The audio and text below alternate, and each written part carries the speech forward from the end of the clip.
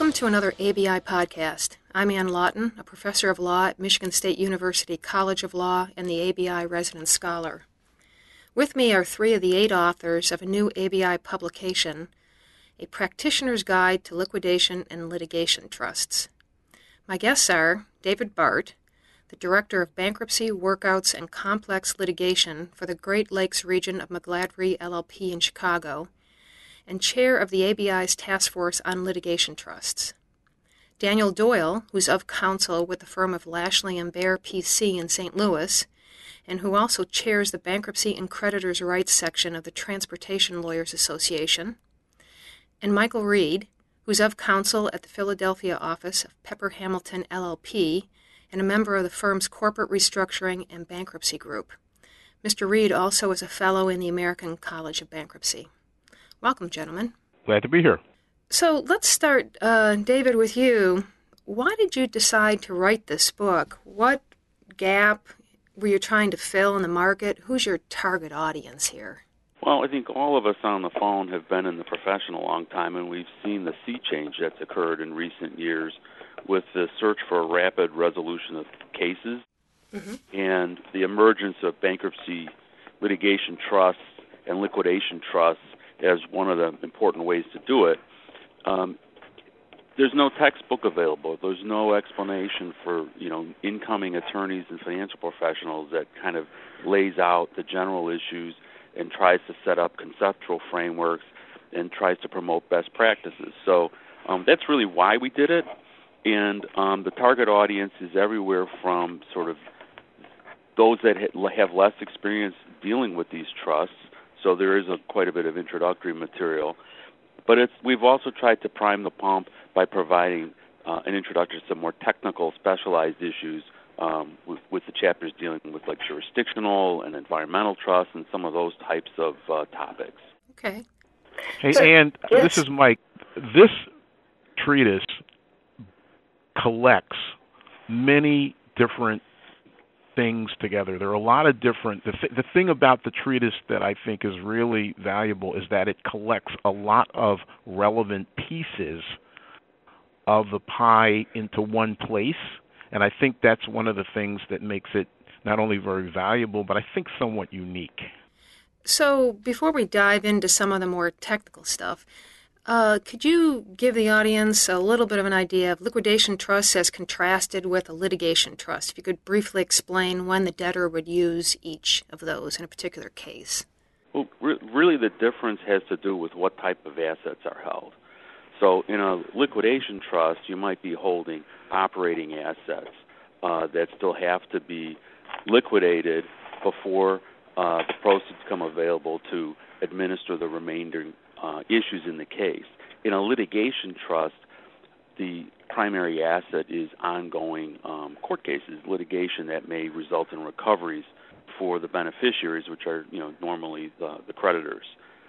There's a couple of different sort of mega cases that you could talk about, which serve as nice examples of the ways to bifurcate the many issues that might be involved in a case. Like General Motors, for example, they put their general unsecured creditors in a trust.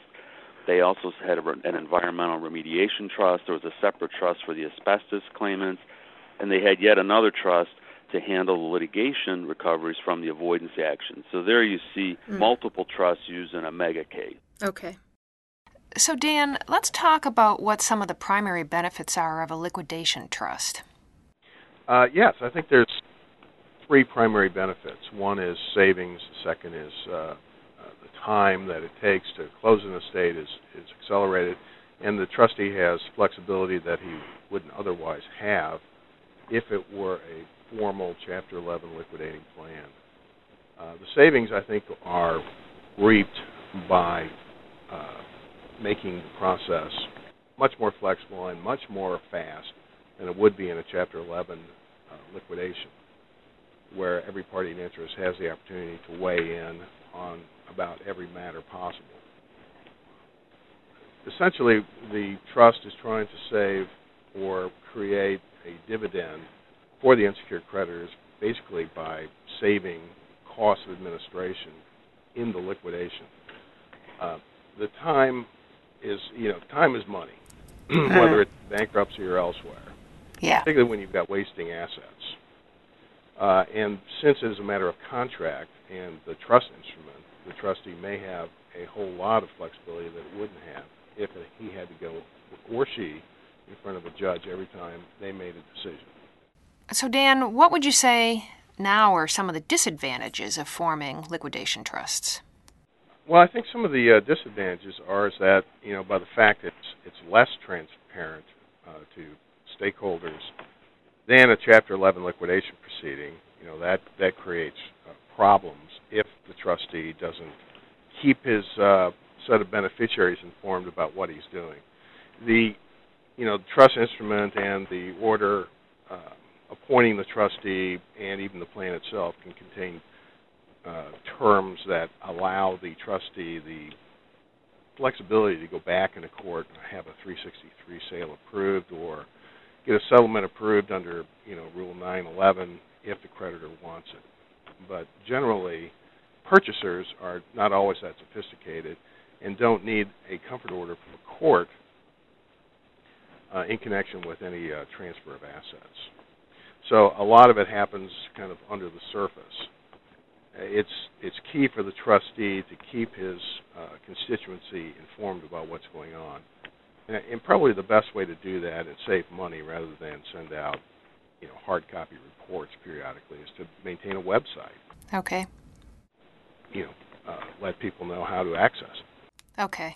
So those are the mechanisms that you are referring to keep creditors up to date, right? Yes. Okay. So you already have talked a little bit about some of the disadvantages of the trust, but can you give us a little idea about what some of the primary mistakes that you've seen people make in establishing liquidation trusts? Well, the primary mistakes I've run across is where there is a trust set up, a trustee appointed, there are assets to be liquidated, but the asset values aren't sufficient to support a dividend. I think it's a mistake for trustees just to close up the estate and walk away. They've got to tell the court and they've got to tell the stakeholders what's happening and why there is no distribution, because there may have been some unrealistic expectations. And then also, there generally are significant unsecured creditors in these larger cases, and they, certainly would not be happy if things just kind of disappeared. So it's really a matter of information and, getting a comfort order from the court to approve a final distribution and to approve the list of beneficiaries who are getting the distribution is also key. And, it's a little housekeeping issue, but, it's important to build into the plan what to do if, after 2 or 3 years of liquidating assets, a creditor cannot be found. Okay. The trust has to bear the expense of trying to find them, unless the court orders otherwise. Okay. So, Mike, in the book, you talk about some areas of concern for liquidation trusts. There's sort of preserving or retaining claims, standing issues, res judicata. That was a really fascinating chapter. So these seem like they're three related but not coextensive concepts, right? Right. Yeah. So you want to talk about retention first? Yeah, sure. That would be good. All right. In order for the plan documents to adequately retain the claims, the plan and usually also the disclosure statement will contain language expressly describing the claims and making it clear that the claims are to be retained by the estate and transferred to the trust for prosecution or settlement by the liquidating trustee or administrator. The concept of retention really involves two things. First, the plan documents must adequately describe the claims, and second, the plan documents must contain language that expressly preserves and transfers the claims from the bankruptcy estate to the trust. It should be noted that the Bankruptcy Code seems to require that the plan of reorganization, as distinguished from the disclosure statement, have language retaining the claims. But standard practice is to have retention language in both documents. Okay. Most of the case law addresses the adequacy of the description of the claims in the plan documents. It is almost always prudent to identify potential defendants by their specific names as opposed to generically, although sometimes cases have held that generic descriptions is sufficient. A lot of the uncertainty in the case law has revolved around how specific the description of the types of causes of action to be asserted against the defendants has to be. For example, where the claims to be asserted are preferential transfer claims, identifying the specific potential defendants and stating that the estate is retaining the right to assert preferential transfer claims against those parties should be adequate. By contrast, language that the estate will retain all claims against third parties is probably too general to be effective. In one case, the court found that because the plan referenced only, quote, avoidance claims arising under the bankruptcy code, unquote, the reservation was insufficient to include avoidance claims based on state law. The treatise contains a discussion of these various holdings and recommends that practitioners study the law applicable in their various circuits and districts in framing the best claims retention language. Okay. So then there's also possibly, you talked about the retention language and then the transfer of the claims to the trust.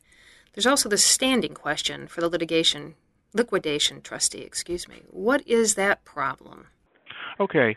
Well, standing really is the legal authority that the liquidating trustee or administrator has to bring the claims.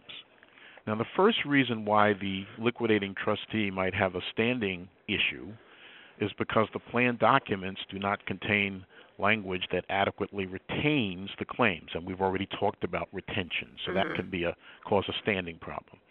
Secondly,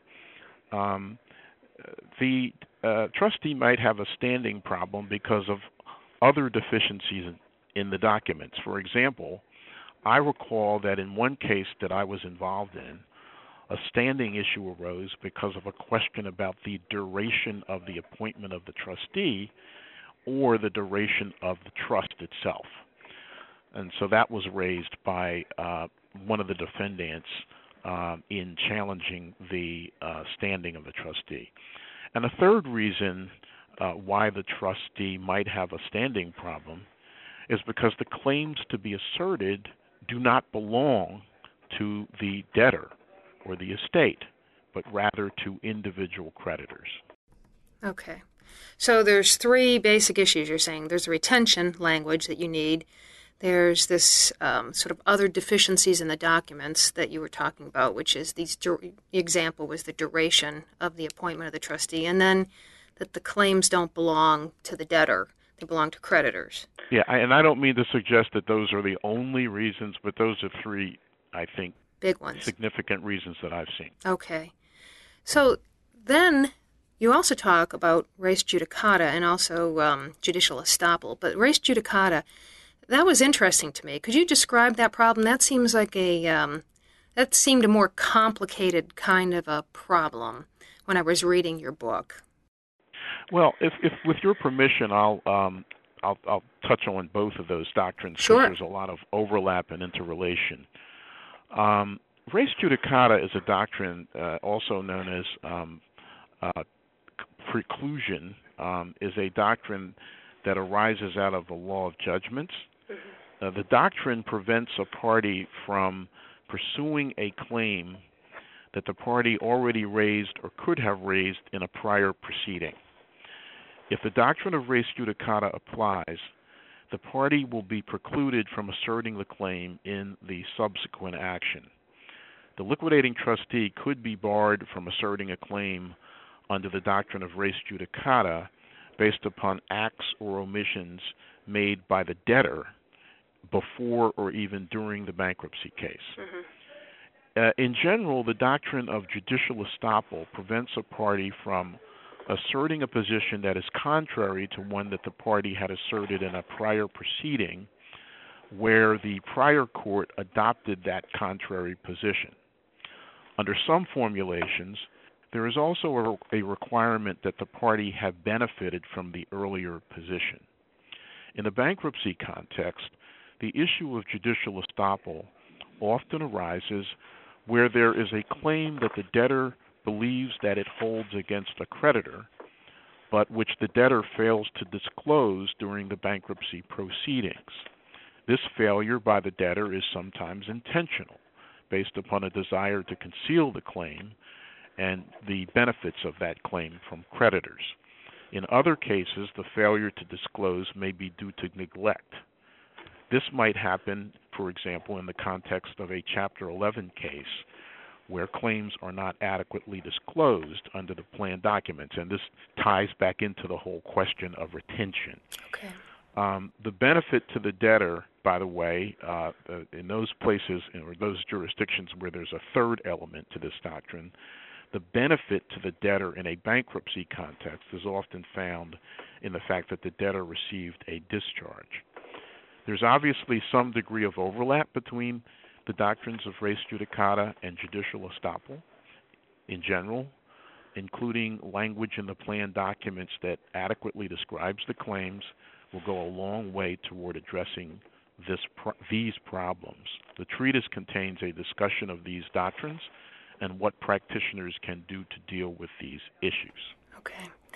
So one other question, because what I didn't realize was that the confirmation of the plan itself could have these res judicata effects. That seemed to be the issue in that Browning versus Levin case. Do I have that right?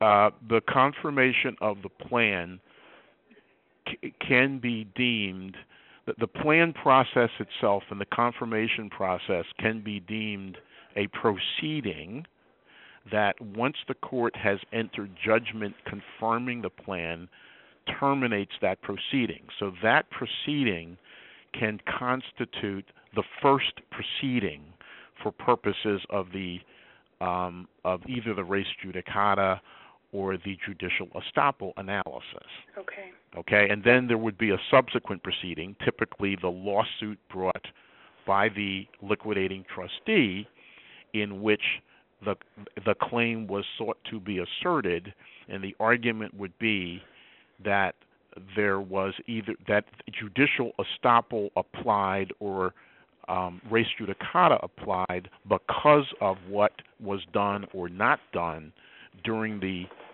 confirmation proceeding. Okay. Okay, so David, let's talk about some of the tax issues. This is pretty complicated, so I want to stay, if possible, with some of the basics.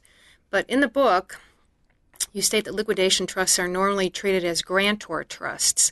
And if I understand this correctly, the creditors can be grantors or the debtor can be the grantor. Is that right? That's right. Okay. And the reason you want to use a grantor trust is to pass through. A grantor trust is a pass-through tax entity. It does not pay federal income tax. And, of course, every dollar that's paid in income tax is a dollar less of recoveries available to the beneficiaries. To be considered a liquidation trust, the trust must be organized for the primary purpose of liquidating and distributing the assets. And that's the critical thing. So your plan documents, your plan, your disclosure statement, your trust agreement itself, all of the corpus documents that create the trust and define the trustee's role have to be oriented towards liquidating and distributing the assets. The trust would be at risk of having tax placed upon it if there was inconsistent definitions, if the course of the trust gains or from the sale of assets or recoveries from various types of litigation might be deemed as an increase in value for the trust, and there's a risk that then you would create a tax. And of course, as I said, if you're paying tax, you're not providing recoveries for the beneficiaries. So the critical concept, as we explain in the book, is the definition of the trust as a grantor trust, and there's a series of requirements around that. Okay. And you have samples in your appendices, a lot of different documents, plus I think a lot of the various IRS documents as well, right? Right. And what we tried to do was author sort of a sample plan, disclosure statement, and trust agreement, and those are prepared by the authors themselves. We also provided samples from some of the mega cases so that you could look at the language that's used, both in disclosure and in the creation of the trust itself. Mm-hmm. And importantly, we provided Revenue Procedure 9445 in some of the IRS cases. And Revenue Procedure 9445 is critical because it is the document that provides the guidelines on how to obtain a private letter ruling from the IRS that the trust itself was created as a liquidation or litigation trust. And there's a number of guidelines that it sets out. I mean, sort of in general terms, the trust has to be confirmed under Chapter 11. The plan and disclosure documents have to indicate how the estate will transfer the assets to the trust. The beneficiaries are deemed as the grantors of the trust. There needs to be valuation evidence. Reserves for disputed claims must be addressed. And very, very importantly, there needs to be a termination date. The trust can't just go on forever.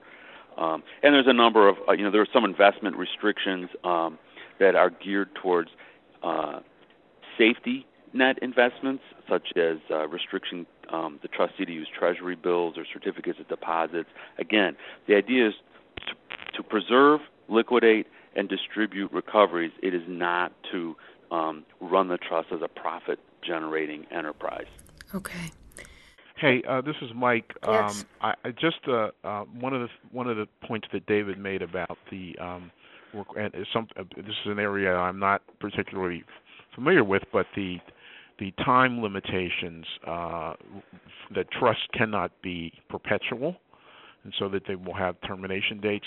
You may have recalled that I mentioned in my earlier discussion that one of the issues that can be raised, one of the problems that can raise standing issues is a limitation on the duration of the trust. Mm. And so that's how, some might say, well, why would you just not have a perpetual trust so that you would avoid that problem? So I just wanted to mention that. Yeah, so you can't have a perpetual trust because you run into problems with tax issues, is that right? But you have duration problems for standing. Yeah, and I don't know that this is a problem that comes up that often, but it did come up in one case that I was involved in. Okay. Have you seen this problem, David? Yes, generally speaking, trusts have sort of a 5-year duration, 3 to 5 years. It is possible to extend the life of the trust with appropriate reporting, and you can seek authority from the judge. But the goal, I think, from the IRS perspective, is not to simply have the trust exist into perpetuity as an ongoing business enterprise, and that's really their primary concern. And this is one of the reasons why it's really important to set up the right bench of professionals. You need to have your bankruptcy lawyers. You need to have your litigators for the complex issues. You need to have your financial people who know how to deal with the trust, but you also need to have on your bench an appropriate tax professional who understands this world of how to manage liquidating and litigation trusts to protect you from any risks of tax exposure.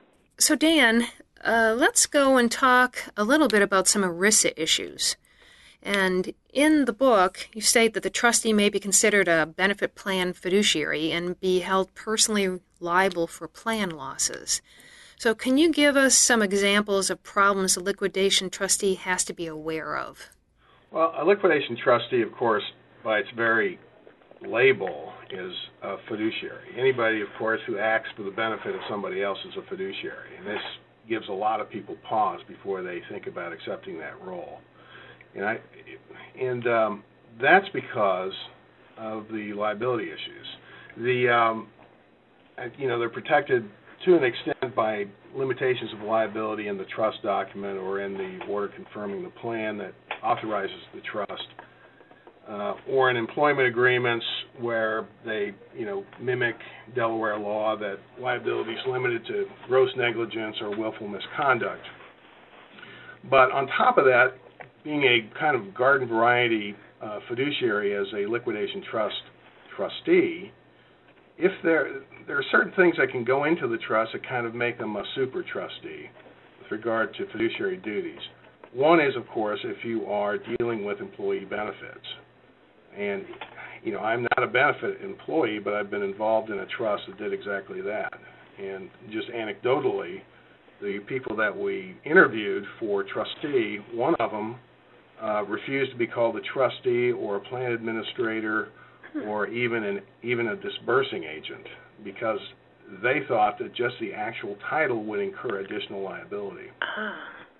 But with regard to these ERISA trusts, most of them are voluntary employee benefit associations. You'll see that in a lot of Chapter 11 cases where companies are discarding their defined benefit plans and putting them into these freestanding trusts. There are several issues that come up. The one that comes to mind, at least to my mind, is there are federal restrictions on what can be in a VEBA. Primarily, there cannot be an over-concentration of stock of the company that is setting it up. In one instance, we had to apply to the government to get an exemption so that the percentage of stock that was going into the VEBA under the plan, wouldn't disqualify it. I'm not a benefits lawyer, but this certainly goes to show how you need to bring a benefits lawyer whenever ERISA obligations come into play.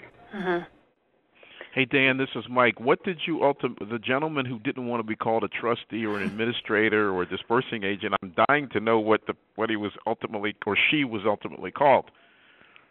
She wasn't called anything because we didn't hire him. We hired somebody who was comfortable with being a trustee. Oh.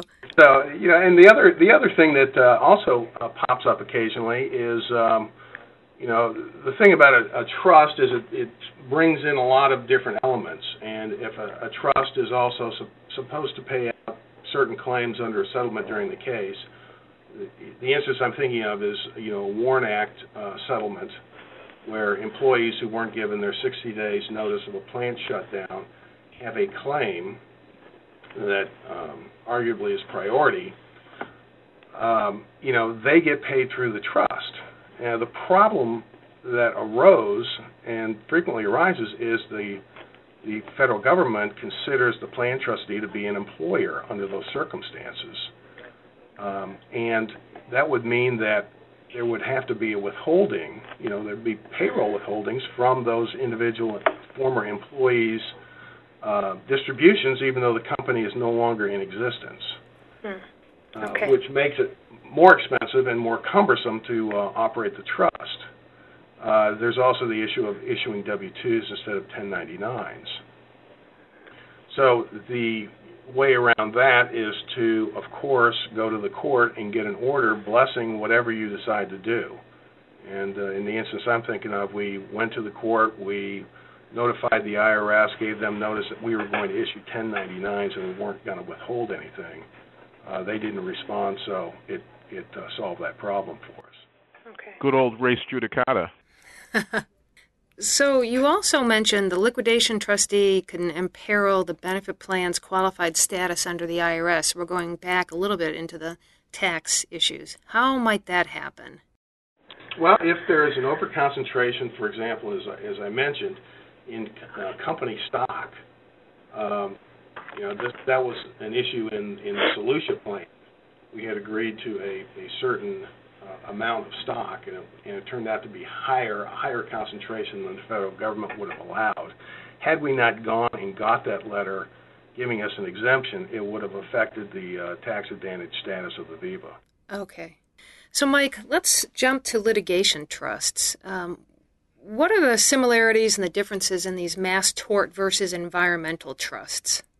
Well, probably the most common situation where the use of a litigation trust has been prominent is bankruptcy cases involving mass tort liabilities. The most famous case in this area, of course, was the Johns Manville bankruptcy back in the 1980s, beginning in the 1980s. Although applied most often to asbestos liabilities, these types of trusts have been used to resolve other types of liabilities, including those associated with medical device failures, defective automobile parts or systems, contaminated food products, and even catastrophic events such as oil spills. In terms of similarities and differences between mass tort versus environmental trusts, well, mass tort trusts usually are utilized to enable the debtor to emerge from bankruptcy as a reorganized going concern, insulated from the mass tort liabilities that precipitated the bankruptcy. The mass tort liabilities are transferred to the trust, along with assets consisting of the proceeds of insurance policies and other assets of the debtor, possibly including equity securities of the debtor. The mass tort liabilities are channeled, as a term of art, to the trust, and the reorganized debtor and sometimes its affiliates are protected from those liabilities by court injunctions. The debtor is also protected by the discharge, the bankruptcy discharge. The trust retains and administers the assets, resolves the claims, and makes distributions to claimants from the trust. Environmental liabilities like mass tort liabilities and products liabilities are often very large in amount, involve many claimants, and may become manifest over long periods of time. Environmental liabilities also sometimes are deemed non-dischargeable in bankruptcy. Environmental trusts, both within and outside of bankruptcy, are usually established pursuant to the terms of a settlement agreement entered into by and among the debtor, environmental enforcement agencies, and other potentially responsible parties. The terms of a settlement are often ratified and incorporated into the terms of the debtor's Chapter 11 plan, which will usually be accompanied by an injunction channeling the environmental liabilities to the trust.